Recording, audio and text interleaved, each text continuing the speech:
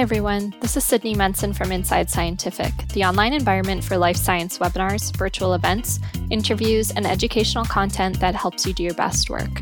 Today's episode of Expert Answers features Dr. Phil Griffiths from 80 Instruments, who recently joined us for the 14th webinar in the Cardiovascular Connection series, a joint webinar series brought to you by Inside Scientific, the American Physiological Society, and the European Council for Cardiovascular Research.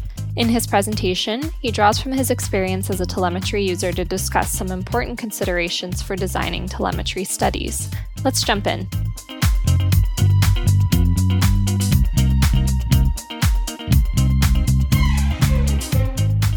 The first question I'd like to ask, you may have mentioned this in the talk, but this was submitted a little early on.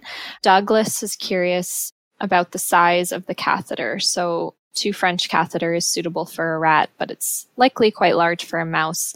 Is there another option for mouse studies? The Caja Sciences system at the moment doesn't support mouse pressure. So yeah, the 2 French catheter is too large for implantation in a mouse.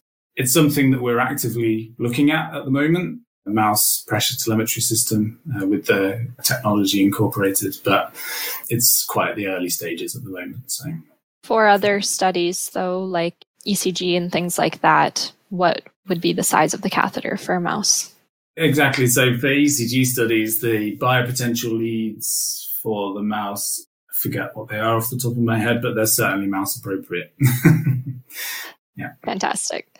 Yeah, and you're reachable. Your information can be found on the page. So if anyone wants to reach out to you with more questions, they can do so there. Okay. Next question from Irving. Is there real-time viewing of data, or do you have to download after acquiring the data? I think that's a good question. Yeah, really good question. Everything is collected in real time. So you can see it using the LabChart 8 or the LabChart Lightning software, and it's collected in real time. You can perform analysis on it in real time with some considerations for the performance of your computer, but it is possible to do that as well. You can watch the blood pressure waveform come in as you're collecting it, for instance. That's great. Okay, John has a question about data storage. They are curious about why you would break up the data into chunks rather than just record continuously, and then rather recording 24 hours and then determine the data which to keep or analyze, like why you would have to break it up into chunks with storage nowadays being quite large. Yeah, exactly. I mean, data storage, hard drive space, cloud space is not so much an issue anymore.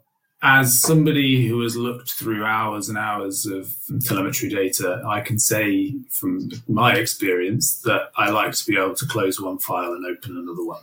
That's just personal preference. It breaks up in my mind that's how to look at the data. Having said that, as analysis platforms become a bit more powerful and can cope with that really long-term recording, you might be able to analyze that data more easily, but at some degree, you can't guarantee that there's not going to be an artifact somewhere.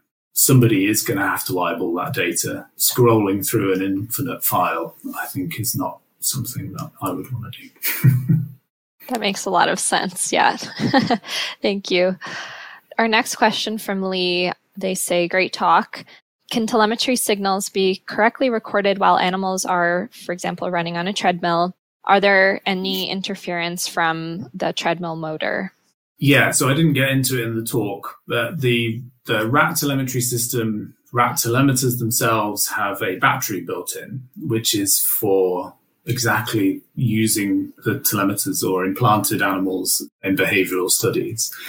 The battery gives you about 4 hours, depending on the telemeter model, but about 4 hours recording away from the wireless power field.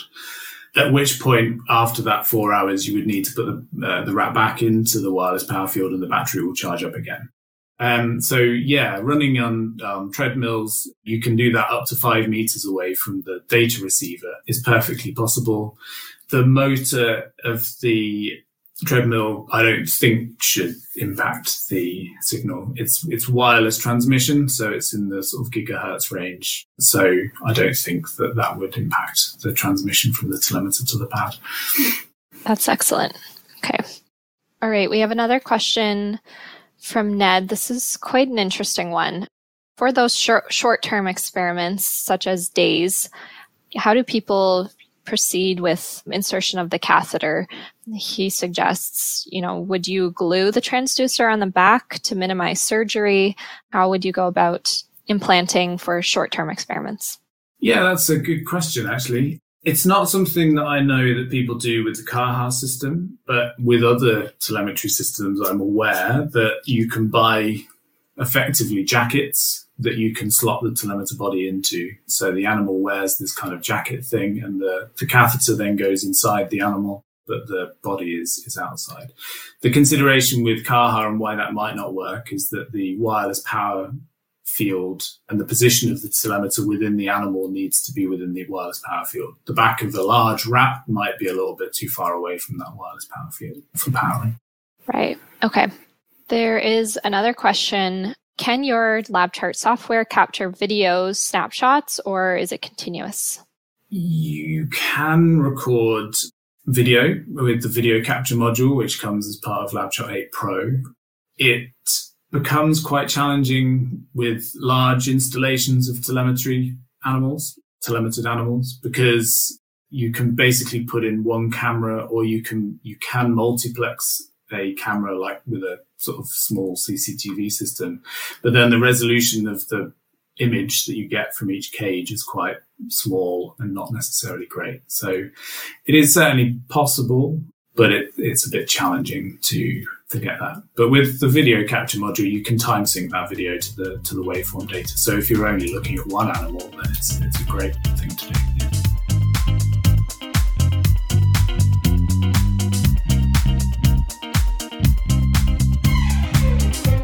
We hope you enjoyed this episode of Expert Answers and that you'll tune in to future episodes where researchers, just like you, answer questions about their work, offer tips, tricks, and best practices, but most of all, share science.